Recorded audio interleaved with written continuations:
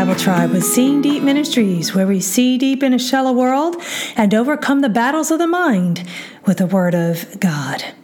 This life is a fight, but we have to know how to fight the right way, and that is on our knees. The battles of this life belong to the Lord. We're reading today from Exodus chapters 13 through 16, and the verse of the day is Exodus 14, verse 14. The Lord will fight for you while you keep silent. In context, Pharaoh was pursuing Moses and God's people, a stress-filled time for sure. But when we know that God is in control, we have faith to know that He will use our circumstances for our good and His glory. Reading in a bit more context, Exodus 14, 10 through 14, it says, As Pharaoh approached, the sons of Israel looked, and behold, the Egyptians were coming after them, and they became very frightened. So the sons of Israel cried out to the Lord. Then they said to Moses, Is it because there were no graves in Egypt that you have taken us away to die in the wilderness?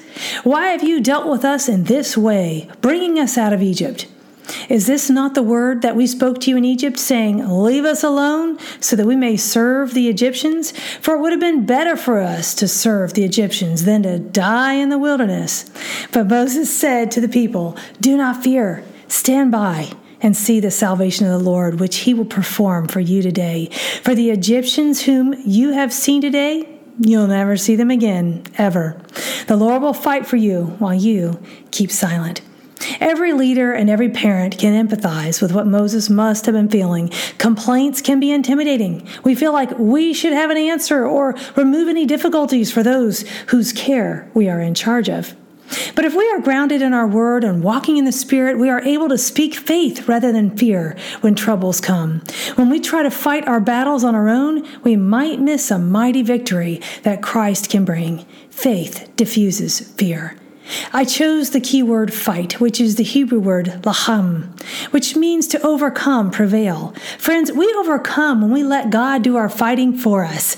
I remember being in middle school and enduring threats from others. I chose not to fight, but to trust God, and God won the battles for me. I did not have to fight.